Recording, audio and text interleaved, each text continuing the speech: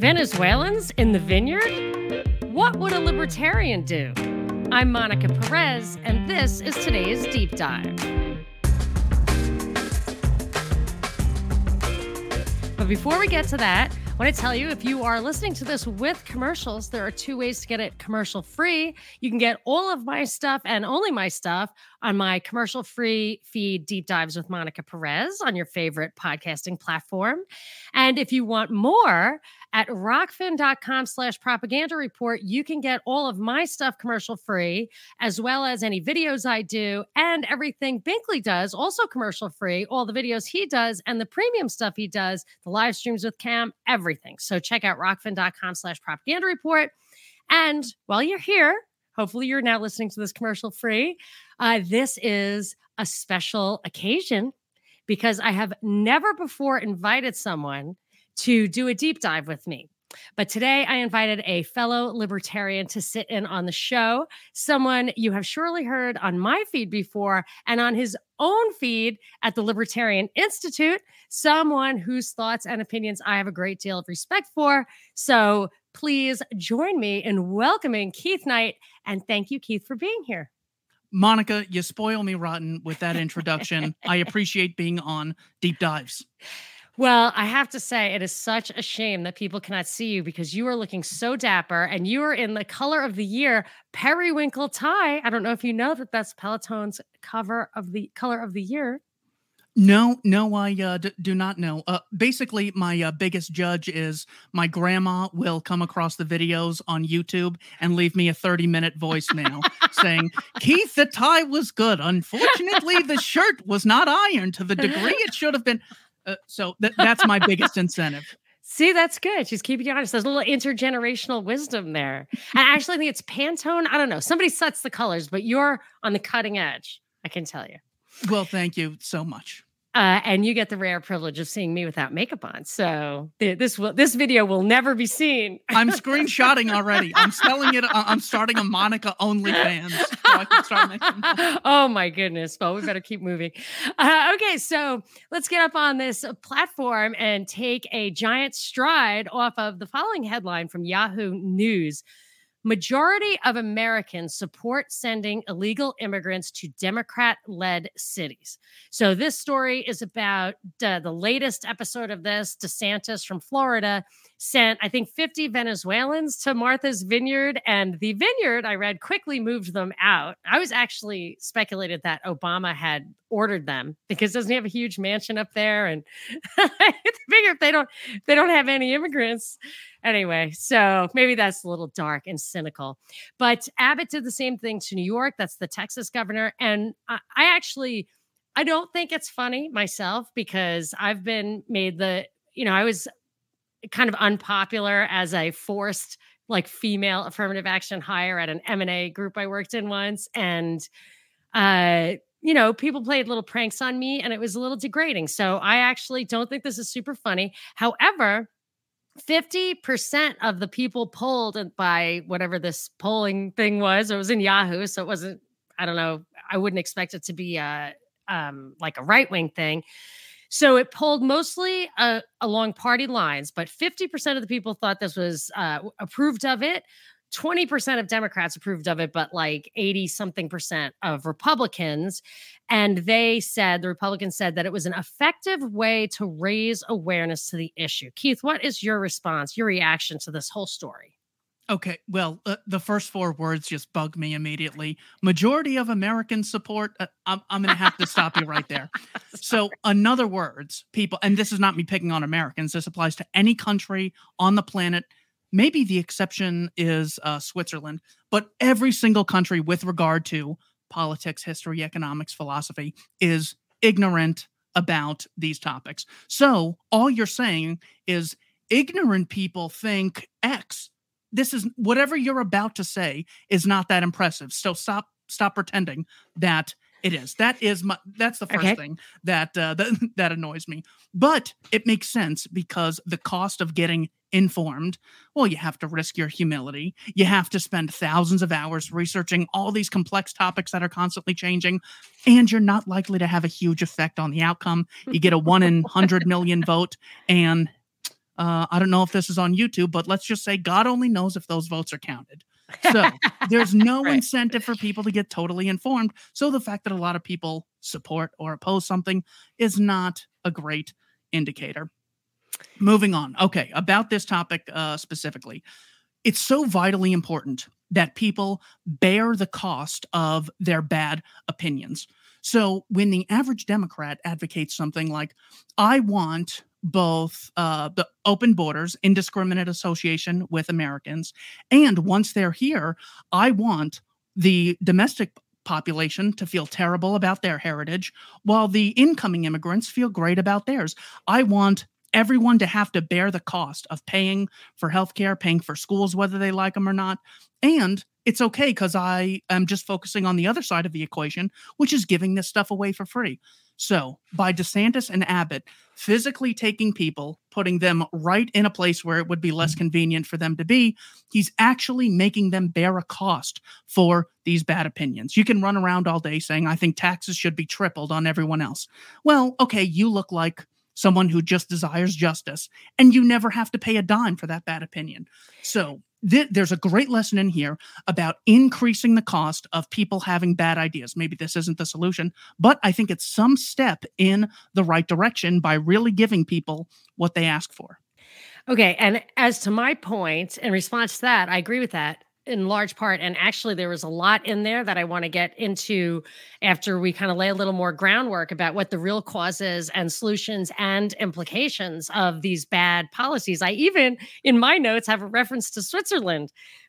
So I think that's a coincidence, but I will say that the immigrants at issue, where I have sympathy for them as human beings, of course. I mean, I think maybe it goes without saying that they have put themselves in the position where they don't actually have control of their circumstances. They're at our mercy. And to the extent that they're bad actors or opportunists, then maybe they deserve that. But I think that some of the causes of immigration can result from our terrible foreign policies. So I want to talk about that stuff too, because the quote root causes of the immigration seems to be the thing that the Democrats are kind of using as an excuse for a lot of foreign intervention. But I think they've got it all wrong from top to bottom. And that's really, really what I want to get into today. So let's just lay the groundwork real quick. You can add to this, but I don't think there is anything of what exactly what's happening. And then I want to talk about like why it matters. What's happening is that we have had an immigration problem for decades. Probably the modern era of immigration issues was ushered in the 60s by Ted Kennedy, who advocated for a sweeping change in immigration laws. And I don't think we're going to go at this. That would be quite a deep dive, but we could do a whole show on that and probably every little sub issue here. But the bottom line is we do not have well thought out, in good faith immigration policy that is executed in a logical, consistent, and compassionate fashion. I would say that is intentional. And I don't think it's possible to argue that it's not intentional, because there are models of a good one, of a system that is consistent and applicable, which is Switzerland, I think. I mean, it's strict, but they do it and they stick to it. And then there's a model of like Sweden, where they have a problem with Iraqi and Somalian immigration. That's not an open or closed border. A wall would not solve that. That is clear. It makes it even clearer that it's a policy issue. They actually do fly them in there as well. But so I think the problem is a policy, and I think it's intentional. Do you want to respond to that? Yeah, as far as it being intentional, one of the main, I guess, litmus tests you can have for the political class, for universities and the people who really push these ideas and shape public opinion, is ask them whether or not this is important. Well, if it applies to millions of people and they constantly talk about the idea, well, you can generally say that it is important. And certainly when families were being separated under first Obama and then Trump, it was a big issue. So we know that even they admit it's a big issue. Now, we could then say, well, do they have a stake in making sure that there is a solution, or do they still get a paycheck no matter what? In fact, if there's a problem, well, people tend to come to them, and so they actually have a disincentive to come up with a quote solution. And then third, do they apologize when their ideas have been implemented on a large scale and things didn't go according to plan? So based on those general principles, we can determine whether this is just an accident of happenstance or this is a policy. Because the answer to all those three is absolutely yes, we can reasonably say that this is done intentionally. This gives them the vagueness. This gives them the wiggle room to both drastically increase the number of people when they want to make Arizona a blue state, because right now it's more or less purple. Blake Masters and Mark Kelly are at like 50%, and Mark Victor, the LP candidate, has like 5%. So he's actually almost calling the shots here in Arizona. But that would allow them to increase the immigration in that aspect. But say that Russia goes into Poland or Ukraine. Well, the average person there is not exactly very friendly to the cathedral and a lot of people who are calling the shots in America. So at that point, they could have much stricter immigration. So that's why it's so vitally important for them to not have a principled position that we could really hold them to. That's my general understanding of where they stand on the issue. Okay, so a couple of things. Yes, there is definitely a perverse incentive / moral hazard of having, and this is true for government in general. It's if they are selling you security, they need you to be insecure. They can't actually. So I always say the difference between the left and the right is that one gets exploited for their fiscal insecurity and the other gets exploited for its physical insecurity. So you could say the haves and the have-nots, whatever. So that's how I see it, and it's always benefits the welfare warfare superstate. One is one side and one is the other, and they know where their bread is buttered. Just for people who don't know, and maybe you can correct me, I once said that the three most influential fields in this country are also the three fields that have absolutely no rubber hitting the road. There's no real consequences or feedback: media, academics, and politics. They want to tell you what to do, but they actually never have to suffer the consequences. Is that the cathedral? Yes. When Curtis Jarvin says, I shouldn't be using these terms without specifying what I mean. I'm sorry about that. Yes. This isn't the Libertarian Institute. This is Deep Dives with Monica Perez. Yes, the cathedral would be the government, the corporate press, as well as academia. Right. Politics, media, academia. And actually, I think his point of that wasn't what I was saying about these people who have no accountability and ultimate influence or make it their job to be influential. I thought, does he not say that they're the ones who are beholden to politics for their jobs and that's why they're captive? What's his point in talking about the cathedral? We're really going off on a tangent here, but the question is why are all these organizations synoptic? Why do Yale, Princeton, and Harvard generally publish the same papers in the right direction? Yeah, right. Why isn't it that Stanford and Cornell, one went libertarian, the other went progressive, the other went fascist, the other went democratic socialist? They're all moving towards a much bigger fascist regime while promoting using communist tactics to promote fascism. The World Bank isn't talking about abolition of private property. It's about Bill Gates and a few pals owning all the private property, but first using the communist tactic of dividing people by race and by gender and by income to doing it. So it's such a beautiful scam that they have going on here. That's his point in bringing that up. Okay, thank you. And that idea, what we call coincidence theory, came out of none dare call it conspiracy, if I recall correctly, right? Yeah, Gary Allen's little book, Coincidental Theorists or something. Yes, they're coincidence theorists. That's just a coincidence that everybody's on the same page all the time and they're always going in the same direction. Like, it's just freaky. Exactly. Happens all the time. I think that's funny. Okay, so that, I think we're in agreement about what that basically what's the problem. But why does it matter to us? I'm going to go first on that. I think there's a lot of things here, and then you can fill in the blanks as I go. They have definitely weaponized immigration in a lot of different ways. And what they do is, I think they blow up other countries economically, politically, even militarily. They spread refugees, like wildfire. And then when where those people end up, it causes political, cultural, and economic upheaval. Like here, it causes it there too. So it disconnects people from their roots there. They're here and they have no roots. It displaces even the people who are already living in the country. And of course, like speaking to the previous moral hazard thing, that creates a lot of business for the human rights industry, which actually fosters this stuff. And it also creates a lot of reliance on big government, on the safety nets that people think they need because they don't even know the old ways. They've given up their land, they're farming. They don't have the safety net of the families and stuff. And a lot of them aren't just choosing it because they're American at heart and really want to eat what they kill. They're doing it because we drop 30,000 bombs a year on Syria, for example. I've got more, but I want to give you a chance.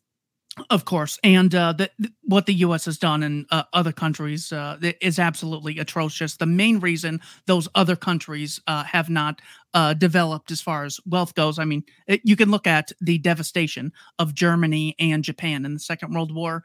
And even with all that, far worse than what has happened in Syria, with things like Operation Meeting House, Nagasaki, Hiroshima, those countries were still able to build back up because they had the 4 general institutions that make societies wealthy: open markets, private property, rule of law, and stable governance.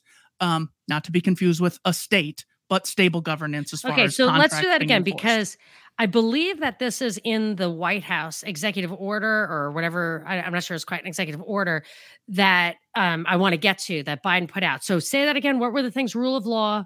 So the general 4 institutions, and when I say the word institution, I'm generally just talking about the role of an institution being a method of establishing a kind of presumption, not buildings, not anything else. So the 4 would be private property, rule of law, open markets, and stable governance.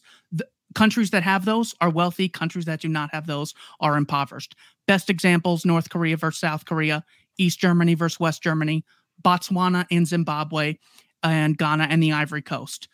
All of those are controlled experiments where the more voluntarism, the more private property, the wealthier the people are because they have more chances of making mutually beneficial voluntary exchanges. There's a huge variable in North Korea that I think we have to acknowledge, that the difference between North Korea and China is probably our policy towards them. Interesting. That very well could be. I'm trying to think of. So I'm not sure. Like, that's the thing. We don't get the information out of North Korea, and we have the observer affects the observed there. And I feel like it's not a pure experiment. I'm 100% behind you, and I couldn't agree more with that. I mean, those 4 things are foundational principles that I learned in law school. But it's great that you have them on the top of your head, and it's absolutely true. One thing about North Korea, notice that what the sanctions that America would have on North Korea are not sanctions that are a result of too much private property and too much free trade. It is the American government embracing the communist principle of not allowing people to trade. When it comes to, so the problem with it is too much communism on the other side. And then when it comes to China, we saw a drastic increase in China's overall well-being after 1979 when they increased the amount of private property. Same with India after reforms in 1991. Most favored nation trading status China did. That China had a better trading terms with us than like Vietnam and stuff. Like, there is a lot of manipulation in that stuff, because I would argue that we look at our country, we look at these other countries, and we say, well, we have free markets and they have communism, but we've gotten to the point where we hardly have free markets anymore, and we do engage in this mercantilistic stuff, the trade that promote. Like, I shouldn't be getting frozen shrimp from China. Like, having a refrigerator, over the Pacific Ocean should not be economically sound. There have to be policy issues, even if it's just currency exchange, currency manipulation. But we're getting down a different rabbit hole on that one. I agree. Yeah. Okay. So the other, I'm going to rattle off my points on this. And if you if you want to jot a few things down, we'll get back to any responses you might have to these. So I actually, just for the record, I agree with Milton Friedman that the unskilled labor that comes over on the lower end, like the undocumented labor, the illegal immigrants, they are the closest thing we have to a free market for labor. and I'm in favor of it. And they seem to be doing it at arm's length. They want it. We want it. It's just the outside that's imposing problems there. I actually am more concerned about the skilled labor. So I didn't like it when Trump was like, no, we need to keep the Mexicans from cleaning your house and get people from India to compete with your kids for places in colleges. And it's like, well, actually what they were doing is pushing down the wages in Silicon Valley. Like Facebook is a huge lobbyist for those skilled visas. And I wonder if it's that these other countries have, quote, free college. So they're in these countries, they don't have school debt because they've exploited their own communities to get this education. And they come over here and they can drive down the wages because they don't have the debt. So like, I feel like there's a lot of manipulation there, but it's not just illegal immigration that I feel like is used against us. It's the legal stuff. And I think that there's a much bigger picture here. And I think that with like COVID and lockdown and all that stuff, pushing people online, I think that our labor is going to get, that kind of labor is going to get outsourced to the other country. I don't think we're going to have to worry about skilled labor coming across the border because I think they're just going to do it with the keystrokes. So that's some stuff. And I got more, but you go. Yeah, as far as whether or not an increase in the number of people will drive down the wages. The difference between, of course, an immigrant coming over and just an increase in the amount of products is the immigrant is also a consumer of other products and services. I have not looked into the empirical research much on that, but I will certainly take your word. No, I haven't. No, I haven't done the empirical research. That is a theory that I have that for some reason, the people who come over, the skilled labor that comes over drives the wages down. I think that's stuff that I've read coming straight out of Silicon Valley. And that is why and I know that they lobby for both STEM subsidies. And so they want public education to support. And that's a big thing for Biden. Free community college plugs right into pushing people into, it's like three things: cybersecurity and a couple of other things that push them from middle school to getting their associate's degree, where they get free training for these quote jobs, but the corporation should pay for that themselves. And I was speculating that not immigrants don't just have lower costs because they come from poorer countries, but because they don't have debt payments. That's a speculation. Yeah, I'm not sure about the college situation in other countries, but one of the main costs, along with, having to either increase the money supply to pay for these free programs, the other cost is credential inflation. So when you take all these people who otherwise would not have gone into an area, when you put them into a class that they otherwise would not ambitiously be in, the teacher is much more likely to lower the standards instead of failing the entire class. So everyone who graduates has much less knowledge than they otherwise would have had if the standards of getting in were much higher. Putting people into college and making them smarter is almost as ridiculous as saying tall people are in the NBA, therefore forcing short people into the NBA will make them taller. No, totally. It's the more ambitious people who would get into those college areas and then be more productive afterwards. So literally with things like free college, with things like affirmative action and all these quota systems, everyone is made worse off. We have worse doctors, worse pilots than we otherwise would be, worse engineers than we otherwise would have because of credential inflation. So that is another reason why so many people should care, because things like that exist. Yes, that is true. And of course, it pumps up the actual price of college. And then they say, well, we need free college now. It's like college is like $75,000 a year, something crazy like that. And I actually attribute that. I'm like, why are there twice as many applicants to colleges now? Do we have twice as many kids? I mean, it could be that the international students pay more because they actually do pay more. The tuition is higher for international students a lot of the times. But what they're doing with the community college, with the free college, their real focus is on community college, which it looks to me they are converting into kind of tech trade school and just making it free, which is a total subsidy to tech companies. And I don't think that's an accident. But okay, moving on, I just wanted to say something I forgot about. The Republican governors are, by inserting groups of immigrants into cities that they didn't migrate into, I think that they're following in the footsteps of the human rights industry and whatever nefarious purposes were behind that, where they will take entire groups of people and insert them in a place that's inorganic for them to be. So like there's been Chinese immigration to California for a very long time. There's been Cuban and island immigration into Florida for a long time. There's Mexican up to Texas used to be part of Mexico. That's pretty organic. When I was growing up, any Hispanic person that I ever met was Puerto Rican. And then I remember when there were Mexicans in New York, it's like, I'm so surprised to see Mexicans here. You know, what would make them think that? And Irish people went to Chicago and Boston.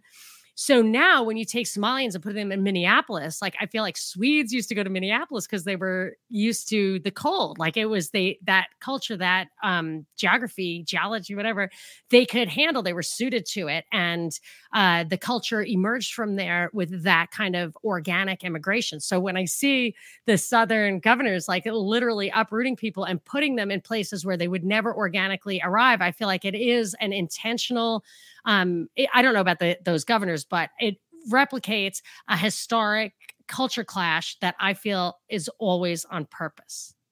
Oh, that is very likely. And you look at how much they're able to benefit from the culture clashes that exist, constantly dividing people with the fake gender pay gap, with the BLM movement that doesn't address any of the unarmed whites that have been killed by police like Duncan Lemp or Kelly Thomas. They're constantly stoking these flames, saying this is really Mexican territory and America is uniquely bad because of Native American mass murder campaigns, which are all true, but none of them are unique to the West. So the cultural conflict is something they always benefit from because, as Barack Obama would famously say, in private, he said that government is defined as a monopoly on violence. But in public, he had actually said that the thing about government is it's the one thing we all have in common.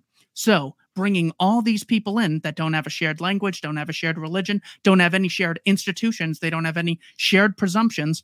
Well, the one thing we do have is to look for Senator Joseph Biden, the wise man who is only the one person smarter than Kamala Harris. This is who we're going to get information from.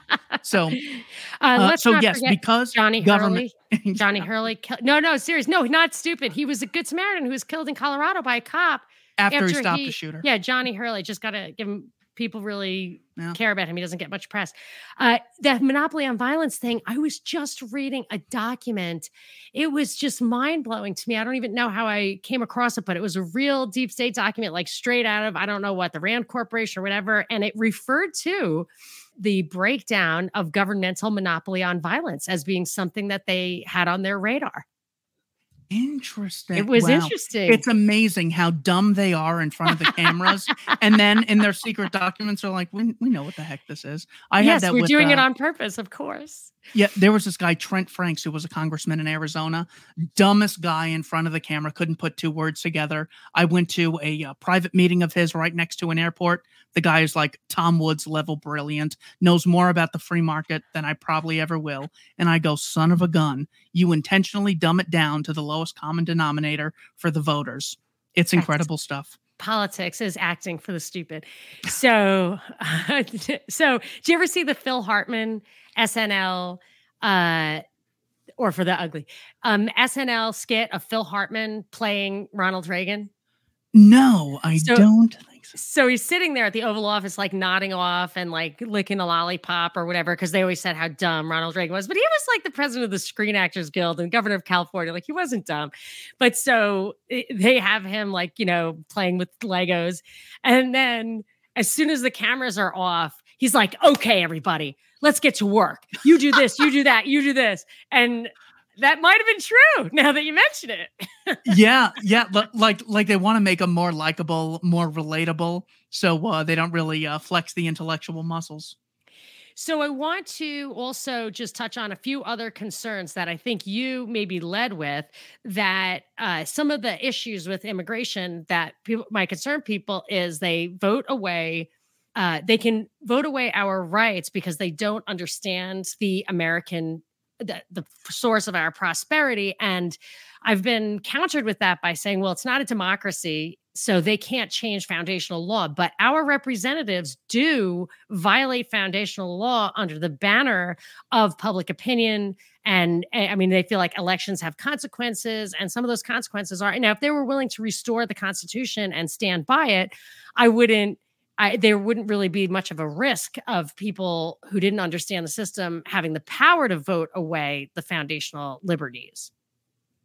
When it comes to they will vote away our rights, it's very rare that we get things like Cuban immigrants to America who are like viciously anti-socialists. A lot of people have the mind control assumption that some people, government has the right to rule everyone else. And so long as we use violence through this mechanism, it is totally okay.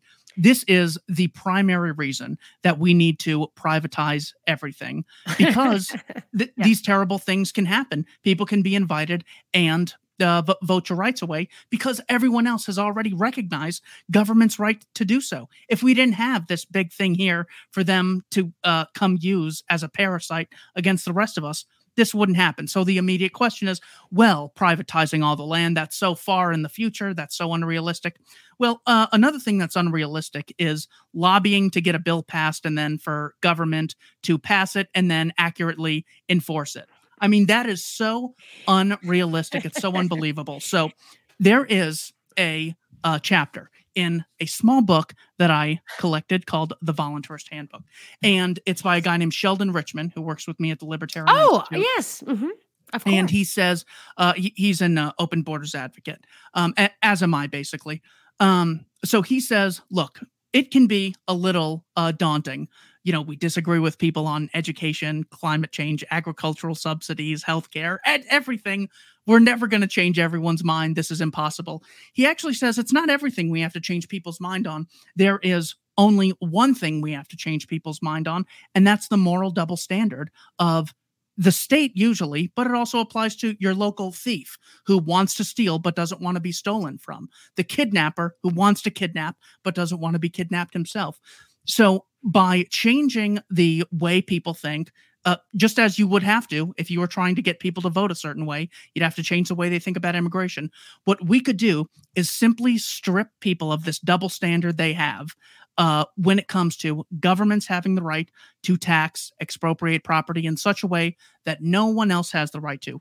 This is the source of the issue. It's why we have an argument over who can come into the country and not the continent or the local mall or the bowling alleys. All of these private institutions they're able to harmoniously cooperate with everyone else. It's once you get a state who starts calling the shots for hundreds of millions of strangers and pay no cost for being wrong. So the root of the problem is not enough libertarianism. I agree with that 100%, that a free society would be the perfect solution to this issue.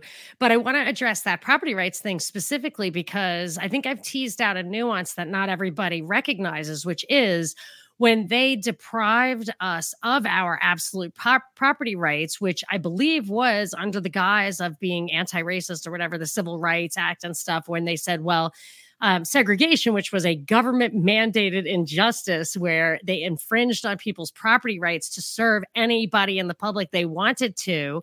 And the Civil Rights Act said that the private enterprise could not discriminate. So either they had to discriminate or they could not discriminate. Liberty was not an option. So once you say that people cannot form their own associations on their own private property, then that piece of their property rights pushed out to a different border. You're right. It doesn't push out to the border of the continent, but it did push out to the border of the government that established that limitation on the property rights. And now we all share ownership of that piece of our property rights. And then we have to say, well, I wouldn't let Mexicans on my property, but now that I don't get to make that call, I have to decide whether Mexicans can come into the country or not. Now, I know that sounds racist. I wouldn't frequent a place that discriminated against people. I probably couldn't frequent a place that discriminated against Mexicans, but because of my Hispanic surname. But I just feel like that is why there's conflict among libertarians in this issue. So I'm not in the status quo. I am not an open borders libertarian because we don't have a free society, and that would require a free society. And I think actually the most egregious the one policy factor that also people don't really focus on is, why do they tie the right to work and travel with the right to vote, or the right, or to be a citizen? Like, these are things that are really fundamental. You could just eliminate all the conflict if you restored our property rights and disconnected the right to work and travel. These fundamental rights, property rights, the right to work and travel, should be autonomous, unfettered. Correct. And I would say even the property rights violation go arguably to the tax on the Whiskey Rebellion. So right when they formed a state, that Native American Removal Act, the Civil War, the income tax. Of course, there's so many examples of the major aggressor saying, I get to aggress. Oh, and I want free entry. Now all of you have an obligation to deal with everyone indiscriminately. I'm well aware of all that. However, the question is the cost of excluding massive amounts of peaceful people worth the cost of not allowing them to freely move between countries, just as we move freely between towns, cities, states, etc.? This is one of the main things that it's almost like the lockdown mentality writ large. So you could say, well, I support locking people down because if they have a virus, I wouldn't be able to discriminate against them, so this is all I have in the meantime. Or we can say, well, people should have to have a license to have kids because the government taxes me. So if people just unregulatedly have kids, well, then I can't discriminate against them, and then they can start violating my rights. Those kids will have the right to vote. So that is the question. Now, where you and I would agree with this is the closest that I would come to justifying restriction of entry to a country would be saying it is the smallest thing we can do. It could be our one deviation from the free society because it's so vitally important.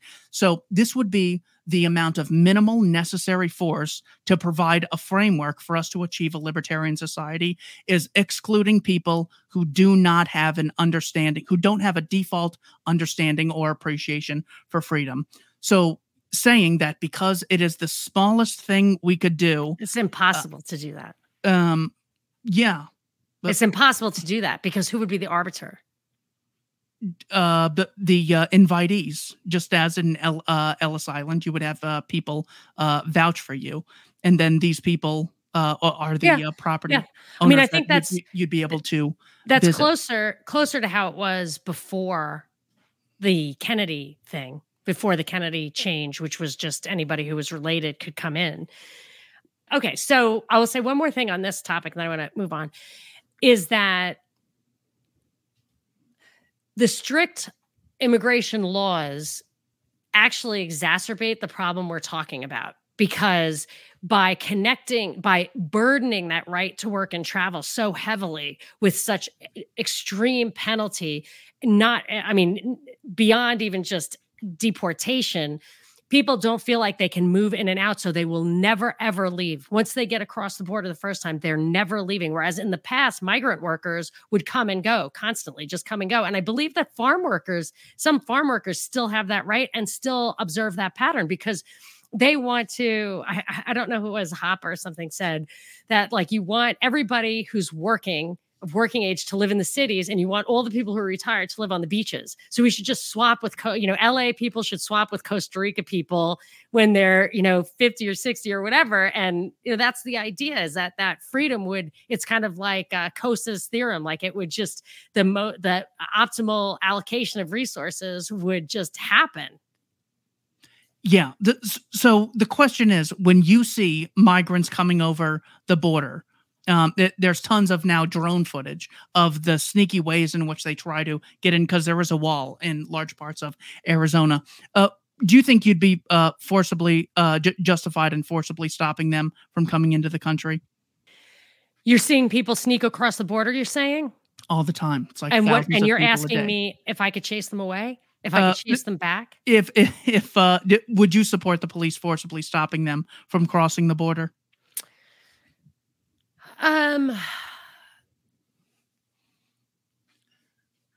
There's no difference between stopping them and having a border patrol at all. I guess I would have to say, first of all, let me start with this. If they were crossing the border into my property in Texas, I would have the right to just shoot them dead. And you and I agree with that. So the whole thing is so in my this opinion, is not justly acquired land. There should be no public land at all. Like, that's what I always thought. Like, there should be no public land. And that's what I said earlier. Yeah. There should be no border. So if there would be that perfect private property rights all the way up to the, it wouldn't matter if it was the border of a country or not. And then you would have a natural adjustment in the price of that land, because that person would have to presumably have a higher cost of defending his property than someone more in the interior, assuming that the country that you're talking about is safer than the country where people are coming from. But I had a friend who lived in Texas, and he had borderland right up to the Rio Grande. And he said he used to be able to go to the river, but after a while he couldn't anymore because the drug cartels would be in stands, like hunting perches, and they would shoot people who would go too close to the river because they were protecting their trade routes. Mm-hmm. So anybody who was crossing into his land was considered an interloper on those drug cartels' trade route, and they would be shot. So he himself could not go to the border of his land because the drug cartels had closed the border. They had closed the border effectively with that just simple thing. And he could have closed the border on his side too, if he had wanted to, but he never wanted to. The drug war, another great state violation. We can't make any progress here. So if the question is that land something that could be up for a vote, or are we just saying we as libertarians want to make this the one violation that we have to reluctantly engage in because the state is twist our arms in 50 directions? We now have to draw the line here because you damn statists are going to bring these people in and then vote away more of our freedoms. Because if that's our stand, that I think I could actually fully get behind. It's like, look, I want these people to do whatever the hell they want. I feel horrible that they're in countries that don't that haven't embraced anarcho-capitalism, but then again, neither have we. But you pieces of trash are forcing me to do this because I would want them here. But knowing what you're going to do once they cross, I'm going to support closed borders. Here's the problem. The problem is that we don't have a free society, and all of these violations of our rights, starting with property rights, with the rights to work and travel, with the rights to freely exchange in trade of goods, arm's length transactions in drugs, and unmolested use of drugs, all of that stuff are the reasons that we have all these complications. So that's why, I mean, realistically, if we were to open the borders tomorrow with all the pathological actors who are in control of our government's policy, because we don't live in a free society, we have a country where our government is pathological. It's a pathocracy. Mm-hmm. They hate us and they want to hurt us because they benefit from that. And that's why them with the reins, they're the ones with the keys to the gate. And if they're allowed to let people in and not, so it's really a very difficult question. And before we move on, I want to just say one thing. I've got a couple more things on this point, and I'm going to ask you, I don't know what you're up to, but can we make this a double header? Because we didn't even get to the executive order. Of course, yeah. Okay, so two other things that I think I make a good point, and one is a Hoppe point, which I disagree with. I believe that this illegal immigration, so I'm talking about the unskilled labor that comes across the border, probably the southern border, is masks the dysfunction of the welfare state and labor laws. So we have this floor, it's like a $35,000 floor where people who are born in this country have access to, let's say, $35,000 worth of goods and services by default, even if they don't work. Do you agree or disagree with that? That like welfare, social services, and all of that, as well as minimum wage, kind of set a floor to how much Americans will command to work. Yes. You certainly. Agree? Yeah, certainly. Because both floors and ceilings are, by definition, the result of any regulation or coercive intervention. Right. So given that we have these wage floors that are artificially induced by welfare benefits that reach a certain level, you would have an absolute unemployment crisis. There would be no, as the report from Iron Mountain says, carriers of water. There would be nobody to do the one thing that robots will never be able to do, which is house cleaning, like literally. Like they can't house Wouldn't clean. surprise me. There is no Rosie the robot from the Jetsons. So, and I'm not diminishing. I mean, it's very all both of my grandmothers were maids when they came to this country. That's what they were. So I'm not stereotyping. I'm just saying they were maids. And then my mother was like a nurse's aide. Like these are the occupations for first generation people. Maybe they change over time, but what I'm talking about is massive amounts of labor that you would see being unfilled, labor demand being unfilled if you did not have this Milton Friedman free market of labor market filled by illegal immigrants, and that's actually a problem. I want there to be a balanced budget so that before you spend, you need to. The people who are voting for spending need to be the ones who are bearing the tax. Yeah. Simply for that reason. So if you are supporting these laws, you need to see the consequences of those laws. And you don't, because these laborers will do your lawn and clean your house and you can vote blue all day long. Yeah, I totally agree with everything there. Okay. So then I'll give you the Hoppe thing that I don't agree with. Hoppe said they're coming in and they're using the roads and all the stuff that we paid for. Do you know why I hate that example? I think I wrote it in something that you read.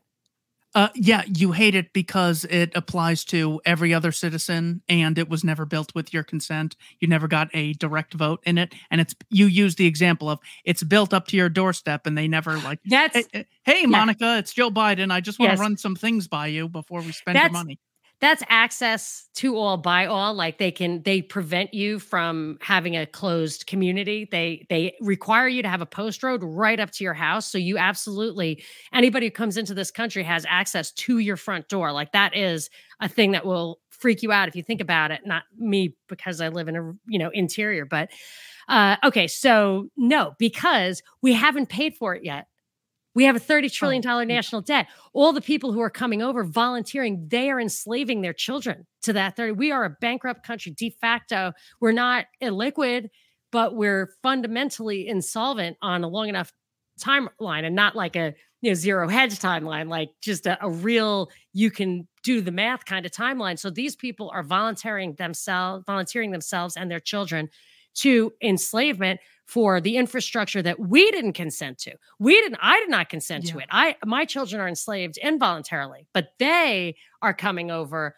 They should understand what they're getting themselves involved in. Inevitable, impossible debt to pay off.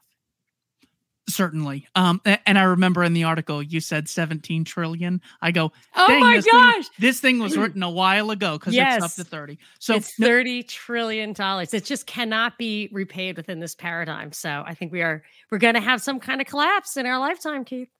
So if we recognize that people generally have the right to move between towns, cities, and states within America, but we're drawing a line at the country, could we then say that I support open borders between, say, Texas and Arizona, even though there's a state in between, open borders between those two. However, if by some reason, every time someone crossed the border from Arizona to Texas, I started taking more of your money. You, Monica, I take more money from you every time someone crosses that border. Therefore, in a default scenario, you'd have no right to forcibly stop them from crossing. But because I, the state in this example, am initiating aggression as a result of other people doing something voluntarily, now you have a right to stop them from doing so. Is that how we can say that's the difference between country passing and state passing? I think I have no objection to that. I think that's right. Okay. Yeah. It's such a difficult situation to be in because here we are saying the lockdowns are ridiculous. People should be able to travel, go wherever they want. I mean, imagine if you needed a vaccine passport to go between states. Would we say, well, the society's already not free. And if an Arizonan is not a net taxpayer and they go to Florida, well, then they're really a parasite on people in Florida. It's just so difficult, the situation that the government advocates have put us in, that my only approach is the minimal necessary force approach is to not allow people in based on that metric. We hate to not let you in, but these damn statists keep initiating aggression. The second they stop and privatize everything, everyone comes over however long you want. Yes, I think I will always come back to that the ideal circumstance and everything would be self-correcting if we did have the freedom, the free society, but we do not have the free society, even if they restored the Constitution so that we would have those fundamental liberties. I think we'd be on firmer ground. But I'm a little distracted because I want to make a break here and hoping that you'll stick with me so that we can do a part two. Of course. Okay.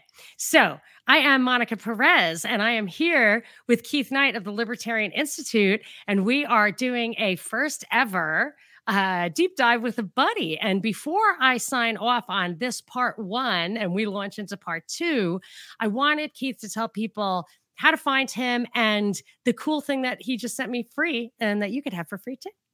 You can find me at libertarianinstitute.org. We have a ton of material there, both current affairs, things that are going on in the news, as well as things that are historically important. Scott Horton just published a book called Hotter Than the Sun. This is a history of close calls and the history of nuclear development and why it's so important that we don't provoke world wars over Taiwan with China or over the Donbass region with Russia. The other book we recently published, you can get a free PDF of. It's titled The Voluntarist Handbook, a collection of essays, excerpts, and quotes. This is a collection of essays that brought me from being a progressive to being a libertarian. I got them all in here. There's 52 chapters. So each chapter is really short. There's a ton of variety.